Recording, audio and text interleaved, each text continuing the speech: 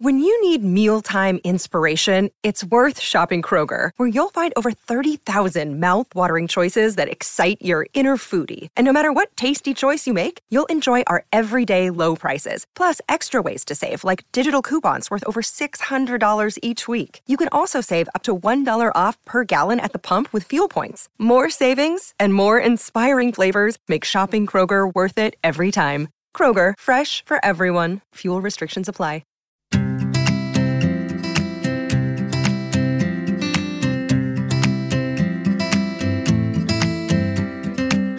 Hi everyone, and welcome to the Deliciously Ella podcast with me, Matthew Mills, and my wife and business partner, Ella Mills. Hi guys, so I've been so looking forward to this episode. So my publisher sent me a book that she was just absolutely raving about that she just published called A Monk's Guide to Happiness. And I read it while I was staying with my mum when I wasn't very well a few weeks ago, and it was just absolutely amazing. Everything about it made sense, it clicked, and really the focus is on the idea of happiness and that happiness can be a choice. But we often need help in allowing that choice to happen. Happiness is obviously a topic that we love to talk about. We've talked about it a lot on the podcast. It's something that unites us all and something that we all strive to have a little bit more of, but can often struggle to do so. So our guest today works on the premise that too many of us are looking for happiness in places that we're not going to find it. So we're trying to find external sources for happiness when actually it lies within, specifically in finding a way to control the way that we react to our thoughts. So just to give that some context, every day we're having between 60,000 and 80,000 thoughts, many of which, as we all know, are probably unhelpful or negative. And he believes that if we can get a better handle on that, then we can consistently choose happiness in our lives. So it's quite an amazing backstory. About 25 years ago, Gelong Thupten gave up his Oxford education, his life in New York, and became a Buddhist monk. And just before anyone switches off and thinks, what can I learn from a monk? My life is so different from his.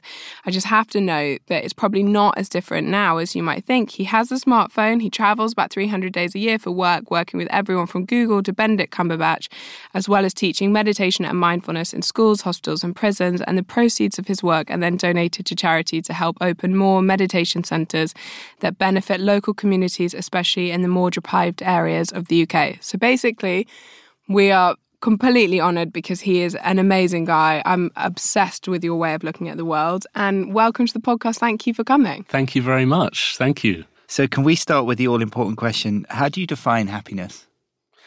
I define happiness as a trainable skill. Okay. I think for many people, happiness is the result of what might or might not happen to them. I will be happy when, I will be happy if, I can be happy because. So happiness for many people is a thing you get when the world suits you or does stuff for you that makes you feel all right. Whereas I see it the other way around. I see that you can train your mind in happiness and everything else comes from there. And it's a choice. It's something you can choose through learning how to be more at peace with your own thoughts and be less driven by negative thoughts. And maybe you can choose to have a positive outlook, even in difficult situations. So happiness is a kind of mental independence. And how do you train that within yourself? Well, the method I'm using in my life and when I teach and in my book is obviously mindfulness. But you don't have to subscribe to a religion or anything like a system of training. You can just find ways within yourself to be in the present moment. It's actually quite easy to just learn to be present and learn to be not so controlled by your thoughts. Mindfulness is a great technique because it gives you methods which are tried and tested over the centuries. But I really like to emphasize that this is something which, even though I'm a Buddhist monk, I'm not going around trying to turn people into Buddhists. It's something anyone can do. And you don't even have to call it mindfulness. I work with quite a few schools where they call it stillness or moments of peace. I mean, you can call it anything, really. Because I think sometimes that's the barrier for entry for people, is you say meditation and people think, oh my goodness, I'm going to have to sit on my own in a quiet room. Maybe you've got children or you live in a noisy area, and that's in itself probably quite challenging. And you think, I'm going to have to sit in this quiet room, which I don't have, for an hour, cross-legged. I can't do that. And actually, as you said, it doesn't have to be so, for want of a better word, extreme. It's actually just finding those little things. And you wrote this passage in your book, and I hope you don't mind if I quote it, but I just thought it was the most beautiful definition of happiness that I've read. And you said, when we are searching for happiness, there is a sense of hunger, of incompleteness. We are wrapped up in the expectation of getting what we want and the fear of not getting it. We feel trapped by uncertainty. We think we can only be happy when our goals are completed, which means that life is always about the future rather than the present. Thoughts and emotions create storm inside us, and we easily become their slaves. Moment to moment, we might find ourselves in an argument with reality, constantly wishing things were different. Happiness involves mastering these thoughts and emotions and embracing things just as they are. It means we relax and stop trying to manipulate our circumstances. If we can learn how to rest deeply in the present, even when facing difficulties, and we can train our minds not to judge, we can discover within ourselves a tremendous source of happiness and satisfaction. And I think I need to print that out and hang it everywhere because it's so incredible and it's so true. And as you said, and I'd love to just talk about that need to be in the present, because we do seem to live with a lot. And I don't know if fear is almost the best word, where we're kind of anticipating what we have to do that day, the to-do list, our fear of not getting to the next stage in life, or worrying about things that have happened. How kind of, first of all, central to happiness is presence, and how does meditation and mindfulness tap into that? I think it's true that happiness for most people is something in the future, like the next thing. Then I'll be happy. I will be happy when. It's always something like we're searching for it, and it's always in the future. And I think our minds are really addicted to being either in the past or the future. It's very hard for us to be present. Maybe more now than ever because we're so distracted. Do you think phones play a big part in that as well? Yeah. I notice, and myself included, it's almost like we can't sit still anymore. It's like we desperately need distraction. You can't just sit for like 5 minutes quietly on the bus or something like that. You've got to get out your phone and be looking at something. I mean, before we had phones, when we stood in a queue, what did we do? We just stood in a queue. Now we're standing in a queue and checking our phone. And I'm not against phones. I mean, I've got one too. We've all got phones. But I think it's interesting how it's taken us away from the present moment. It's made us more distracted, more constantly in the future or the past. And so happiness for many people is like that too. It's about something they had in the past or they want to have in the future. They don't realize that it's here in the present moment. And what it is that it's a state of mind. I mean, let's really think about it. You know, if somebody has something that makes them happy, like they're in a situation that they really like, they're lying on a beach, they're on holiday, they're lying there in the sun, they're really happy. What is actually happening to them in that moment in their mind? They're fully present, and they don't worry about stuff. They're not at work, they're not thinking about home, they're just in the moment. Well, isn't that a skill of the mind that you could train anywhere? I mean, I like to stand in the middle of London in Piccadilly Circus or Leicester Square and experience the same thing as if I was lying on a beach, which is simply to be present and not to be worried. And that presence for you has been trained through meditation. Yes. And how long do you meditate for each day, and what do you think is the kind of maybe the minimum requirement that you do? I do a little session each day. I maybe do 20 minutes or something in the evening, but actually I often encourage people just to do 10 minutes to start with. So can we go back to the monastery and how you got into all of this? My story is quite extreme because I became a Buddhist monk, and I'm not suggesting that's what everyone should do. It's just for me, I was in such an extreme state of stress. So I was living in New York, and I was living a really, I would describe it as a wild lifestyle, in that I was always going to parties. I was very excessive with my lifestyle, with like alcohol and not looking after my body, eating really, really junk food. I never ever cooked I had a little flat in Greenwich Village in New York. The only time I ever used the stove was to make popcorn for a party. The rest of the time it was always just grabbing a sandwich, grabbing junk food here and there, and it made me very ill. And the stress and the worry, I was having panic attacks, I was having episodes of depression. I got very unwell. I literally woke up one morning with all the symptoms of a heart attack. And how old were you at that point? I was 21. Yes, wow. So young. And I was frightened. and I had no family around me. I actually had no health insurance either. So I'm in the States with no health insurance. So I couldn't see proper doctors. I just had to get myself well enough to come back to the UK. And then obviously we've got our health system here.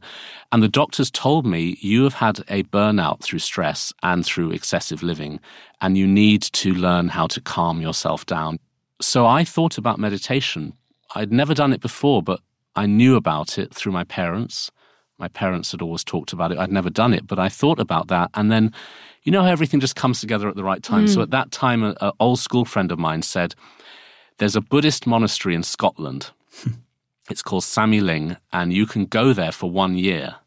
They just started this thing in this Tibetan Buddhist monastery in Scotland where they accepted people for a 1 year period of being a monk. And I thought, that's like taking a year out. It's almost like rehab or something. I'm going to go there and this will sort me out. I just knew, I felt deep in my bones this would be good for me. So I went to this monastery. It's in the borders of Scotland. And literally after 4 days, I was a monk. Wow. I just loved it. I thought, sign me up. I'm in.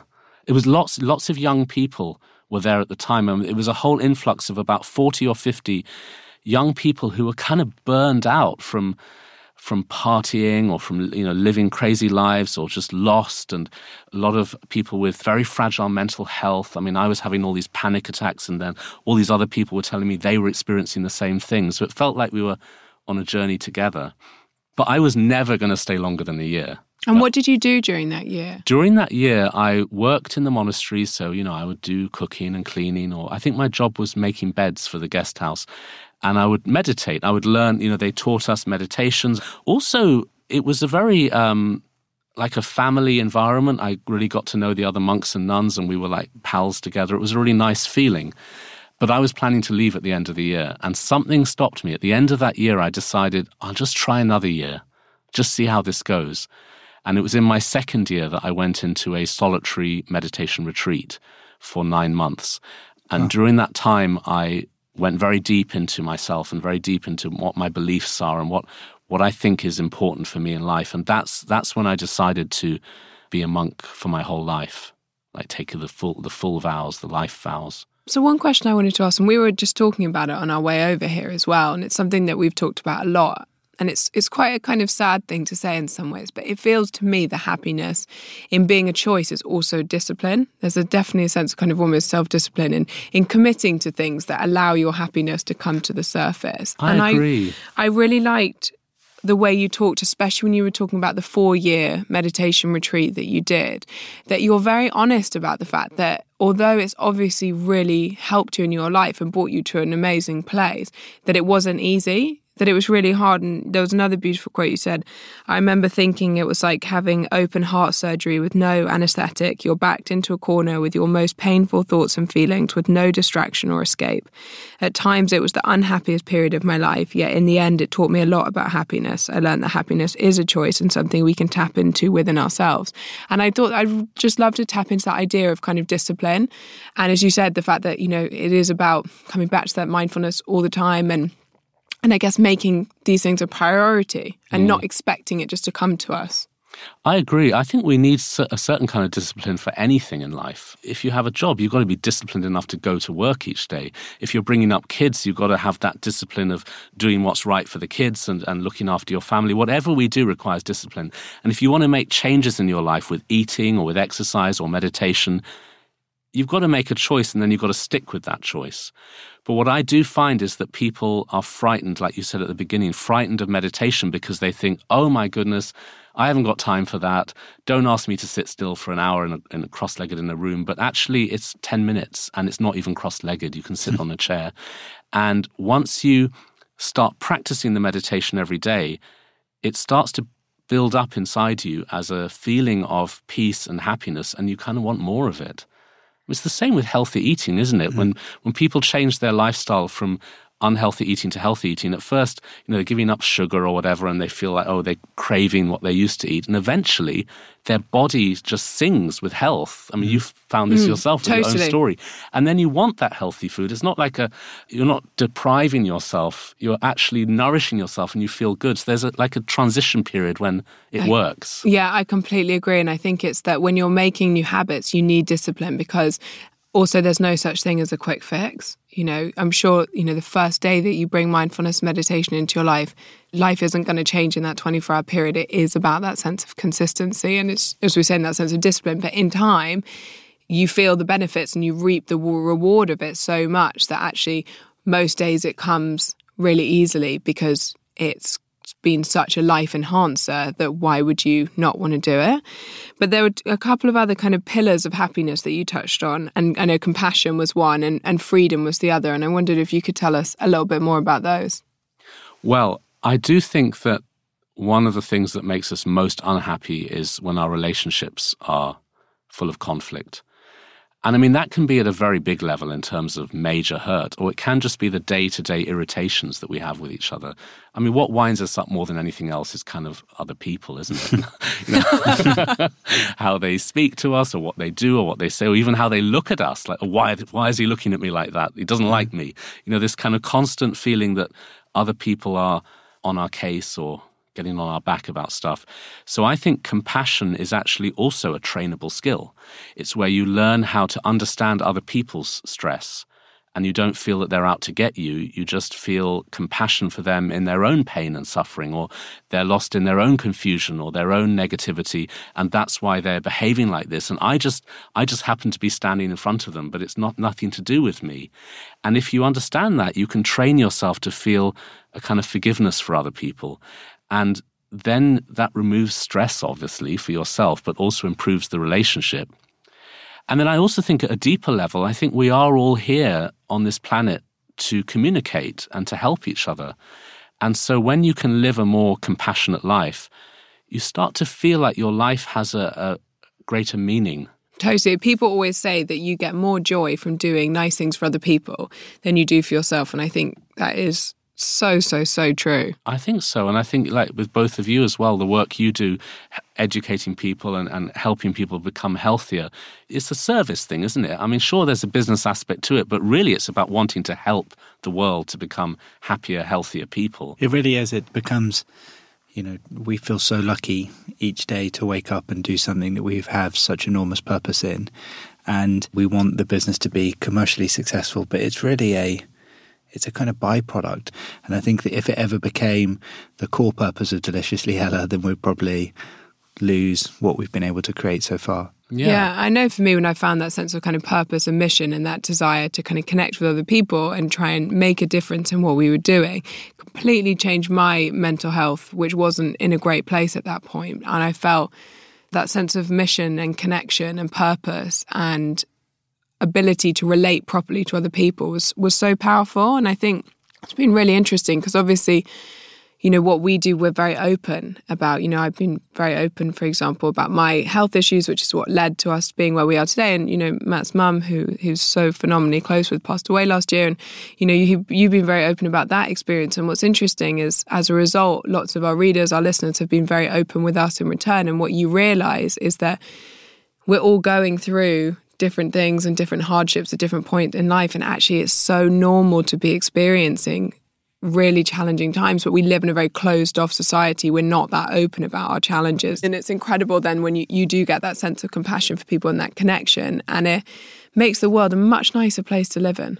And also your own personal history of suffering becomes the thing that enables you to help other people. For example, with me, I arrived at that monastery really broken, really unwell, and full of panic and anxiety. And then I learned how to deal with that through meditation. And now when I'm helping people, I know what they go through. And I've been there.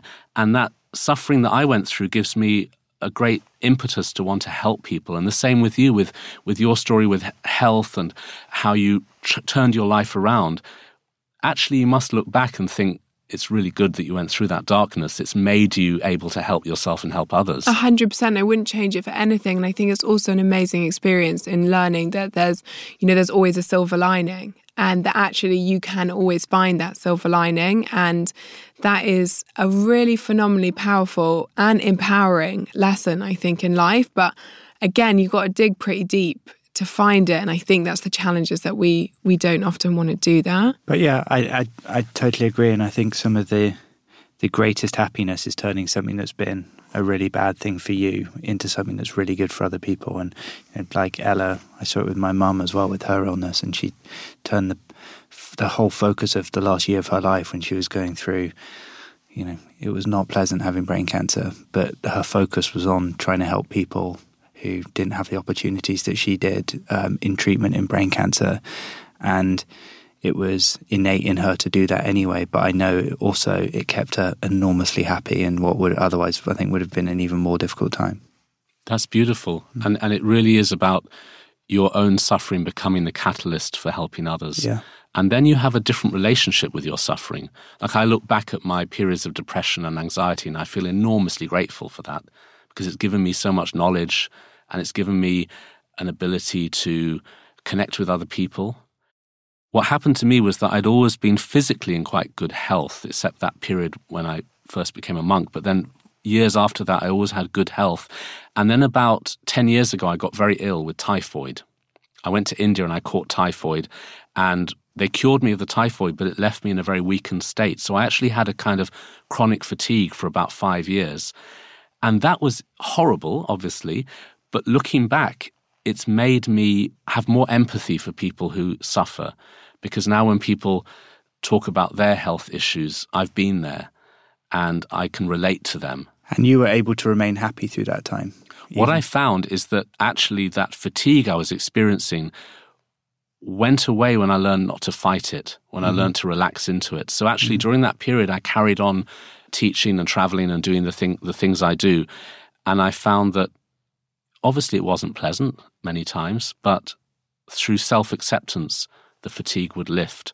Because I discovered that very strong state of exhaustion is very much about pushing away the feelings and wanting to feel better, but instead just relaxing into how you feel. That doesn't mean you're going to stop seeking medical treatment or trying to get better, but just relaxing into the moment can make you happy. Amazing. And what about freedom? How does that pillar come into it? Well, in my book, I really try to define happiness as freedom. And when I talk about freedom, I say, okay, look, we live in this free society. We can make choices, we can dress how we want, we can vote how we want, we can follow religions that we want. But inside our mind, are we really free? Because deep down inside, our minds often do stuff we don't want them to do. Our minds go into dark places, our minds go into distraction. We're not mentally free. In a way, we feel imprisoned by our thoughts and emotions. So for me, mindfulness and meditation are about learning that freedom where you don't have to buy into all of the stuff going on in your head. You can learn to let go of it. And that's what those techniques are all about. Like a typical meditation technique is where you focus on your breathing and then your mind wanders, but you bring your attention back to your breathing very gently, very softly, bringing your attention back. Every time you bring your attention back, you're learning freedom, because you're learning to choose where to send your mind. You're saying to your mind, I'm not going to go into that distraction, I'm going to bring it back to the breath. So you're training in being free from those negative thoughts and emotions. Tapping into that, there was this really brilliant moment where you described coming back to London after living in the monastery for a kind of pretty substantial period of time. And you'd had no idea what was going on in the world because you'd been in a period of isolation. So technology had advanced massively and all kinds of different things had come into play. And I found it really interesting how you talked about the fact that everyone's face was buried into a screen. You kind of really noticed the speed, the busyness, and the kind of constant bombardment of that kind of almost hysterical news cycles, which I think are really interesting. And you described it as what felt like a zombie apocalypse. And I'd love to talk about how do we coexist with modernity where there is technology and there is social media and there are emails and there is 24-hour news beeping at us all day, every day? How do you continue to make that choice to find the calm, to find the presence? Yeah, I was really shocked. I went into a isolated retreat. Well, there were 20 of us monks, but we were isolated from the outside world in 2005 for 4 years. And we had no contact with the outside world. And then when I came out of that retreat and I went to London, that's when the smartphone revolution had happened. During those 4 years, smartphones had arrived and also all those different social media networks. And so I arrived in London and was just really shocked by the speed of things and also the way the news invades us. In the old days, if you wanted to keep informed of what was happening. You'd choose to buy a newspaper, switch on the news, but now it's always there. It's invading our phones, and you can't get away from it. And so I just think we've become more distracted and more speedy and more kind of frazzled than ever. But I do find that for myself, now I have a phone and I'm on social media, so I'm in that world now, but I find that if I do mindfulness every day, I can protect my mind. It's not so toxic. I don't have to get so carried away by it. I can learn to pull back when I need to.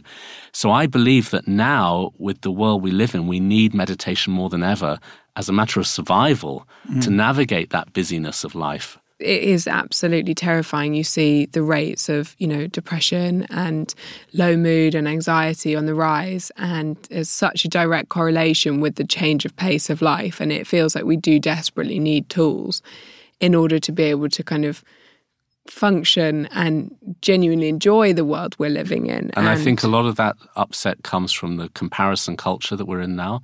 With social media, people, especially young people, are looking at pictures online of other people and they're feeling less about themselves, feeling more insecure. They don't realize that most people are filtering their photos and they don't actually look like that. And, they're presenting a glamorized version of themselves. But then people at the receiving end of that are feeling more and more dissatisfied and more insecure. So I think the game changer is if we learn how to make ourselves happy from within. And then you can look at social media and you don't have to feel there's something missing in your life. Everything else is a bonus once you've sorted yourself out internally. Yeah, so it's all about internal happiness. Exactly. And so then two of the other obstacles you mention in terms of finding a sense of freedom and happiness are resentment and anger. And that feeling of resentment towards others creates such a roadblock. And can you tell us a little bit more about that? Well, yeah, I think we spend a lot of our time irritated with others, don't we? Yeah. We spend a lot of our time feeling upset with the things people say or do. But I think that's where forgiveness training comes in. And in the book, I've written a chapter on forgiveness with practical steps. How do you forgive? How can you train your mind to forgive people who make you angry? Well, the first step is to actually realize it's you experiencing the anger, and that's something you can change. You don't have to feel that they put the anger in you. It's something in you already that you can start to change. And I think it's really about understanding the human condition, understanding that everyone who makes you angry is just coming from a place of ignorance in themselves, and you don't have to buy into it. And in fact, you can think about their backstory. Even if you don't know what their backstory is, you can assume that they have stress, they have stuff going on. You don't know what happened to them yesterday that might have brought them to this place that's made them into this irritating person. We don't know. So we can assume that they are suffering, they are confused, they are lost in their own stuff. And so if you train yourself to think in that way, you can learn to let go of that resentment, because the resentment is really painful and it's incredibly bad for us. They've proved that anger lowers your immune system. It's not good for our health. It's not good for the world. So anger is probably the most painful and heavy poison that our mind tends to carry, and we need to detox. We need to detox from our anger. I mean, it's great to eat healthy and you can drink green juices and do all of that, but if you're angry, that's the biggest toxin. I think that's what we love about the podcast, is that it's, for us, being well is such a 360 thing, and your mental health and your happiness is such a huge part of that. So just talking about how it affects us on a physical level, I know you've done some work with different neuroscientists, especially someone at Yale.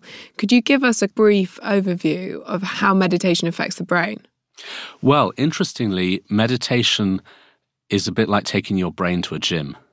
If you take your body to the gym, you're going to get muscles. So if you take your brain to the gym, it's also going to change in a healthy way. And this is all to do with neuroplasticity, which is the fact that through training again and again, our brain will change and those changes will last. So one of the main things is that it stops the brain producing too much cortisol. Cortisol is that stress hormone that we go into whenever we're in the fight or flight stage.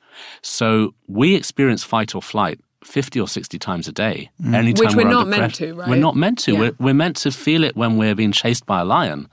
But just having our phone ringing or an email coming through or traveling to work and going into a stressy state is like fight or flight, and our body produces too much cortisol. If you meditate, it gets the amygdala, which is the part of your brain that deals with that cortisol reaction. It gets the amygdala to be less overreactive. So it will start to calm down that cortisol. Also, the areas of our brain connected with focus, with empathy, with compassion, with happiness, become in better shape. It's literally like going to the gym. You get a healthier brain. So for any of our listeners who have been following today and have decided that they now want to make meditation part of their daily routine, which I hope many have, what's the best way for people just to start? I really think it's about setting aside 5 minutes a day or 10 minutes, maybe in the morning, and sitting down quietly on a chair and just learning to focus on your own breathing. I mean, it's good to go to a class if you want more information, or you can look in books or apps or things like that. But actually, it's about you doing it yourself. Yeah. You just have to sit there and sit with a straight back and focus on your own breathing. And all you need to know is that when your mind wanders, you haven't failed. Yeah. I think a lot of people struggle with meditation because they think they're supposed to clear their mind, have no thoughts, and then, of course, the thoughts come up and then they feel like a failure. But actually, it's all about bringing your attention back to your breath. I mean, this is one of the things I really tried to emphasize in my book, was not to beat yourself up for your thoughts, but to see that the thoughts are the thing that actually bring you back to your breath.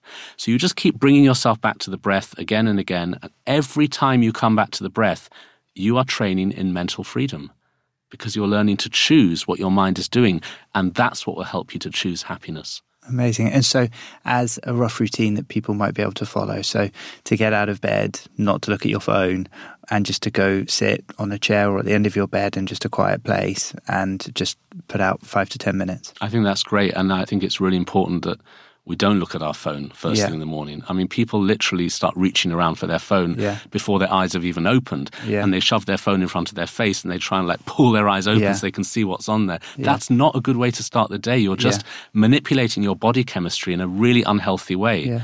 But if you spent 5 minutes meditating, you're just settling and being present, and then look at your phone and start your day. But the other thing I do, which is crucial, is I do tiny little drops of it during the day, almost like drip feeding that mindfulness throughout the day. So I might be traveling somewhere or standing in a queue or waiting in a shop or something, and I'll just feel the ground under my feet. I'll go into that present moment state many, many times a day. Because otherwise you could do 10 minutes of meditation a day, and then the rest of the day, there's no connection with it. You've got to keep it going somehow. So how about we do a meditation to finish up the episode? Great. So I'll guide you through this. So let's sit comfortably in our chairs. Sit with a straight back. Have your feet flat on the ground, parallel. Have your hands with your palms down on the tops of your legs or on your knees. And you're just in that balanced posture. And start your session by making a very compassionate wish in your mind. A wish that you may be more compassionate to yourself and more compassionate to others. That sets the tone for the meditation, that it's an exercise of kindness. So just establish that wish first of all.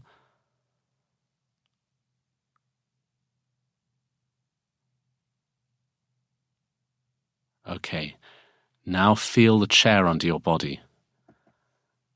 Really just notice the sensation of sitting. You can feel the seat under you and behind you.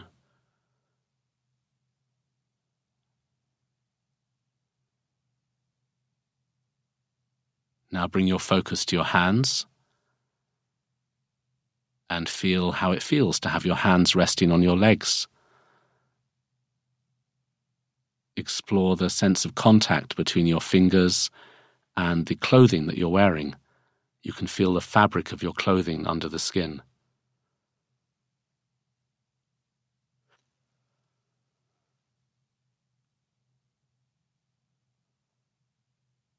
Shift your focus to your shoulders. Be aware of your shoulders. Maybe there's some tension or tightness. That's okay. Just be with the moment, however it feels. Tense or not tense is okay.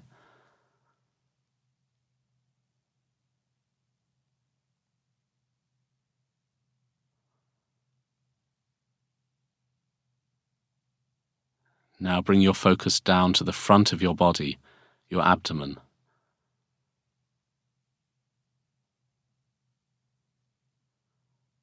This is where you start to notice your breathing. Now, this isn't a deep breathing practice, it's just normal breathing. So breathe without any effort. And feel how the breath makes the body move. A little bit of movement in the belly or the chest, in and out with each breath. Just focus on that subtle, gentle movement.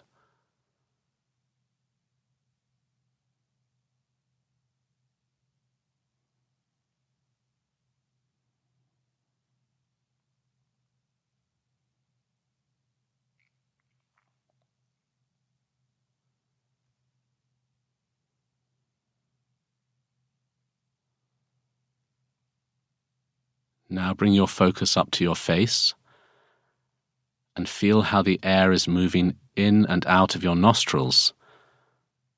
Again, breathing very gently. If your nose is blocked, then breathe through your mouth and feel the air against your lips.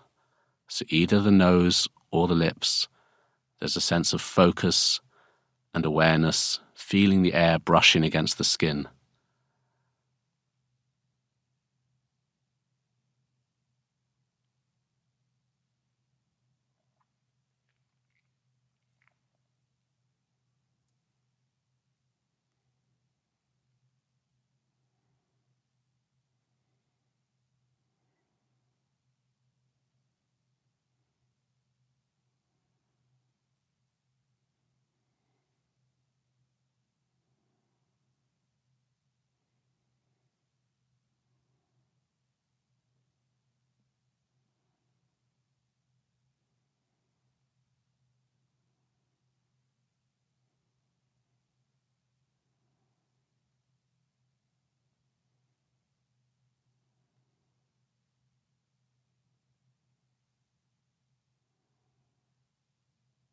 When your mind wanders, just gently bring it back to the focus.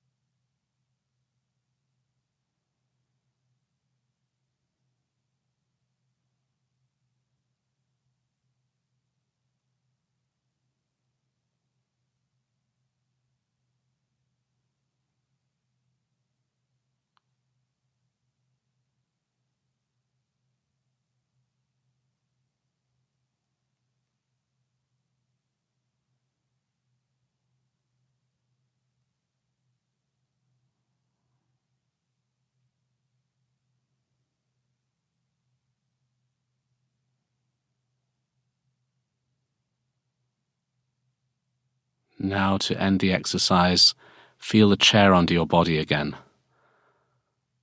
Just feel how it feels to be sitting. You can feel the chair under you and behind you.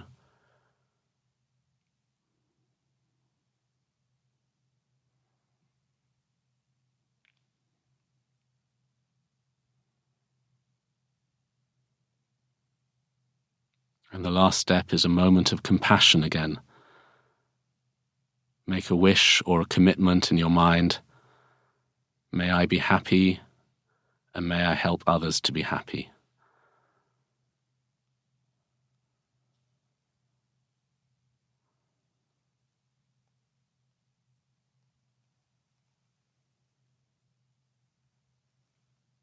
And stop there. Wow. It was amazing. The baby was kicking so much. I think she loved it. Baby was meditating too. Excellent. Exactly. Thank you so much. That was incredibly powerful. Thank you. And if anyone's got, some time for some summer reading, honestly, the book is just really uplifting. There's just really beautiful pieces in there, and it will, I hope, give everyone some really good ideas for happiness. So it's just called A Monk's Guide to Happiness. It also has the most beautiful cover I've ever seen, so it's pretty good one to have at home. And we will be back next week for our last episode of season 3. So we will see you then. Thank you guys so much. Thank you so much. Thank you.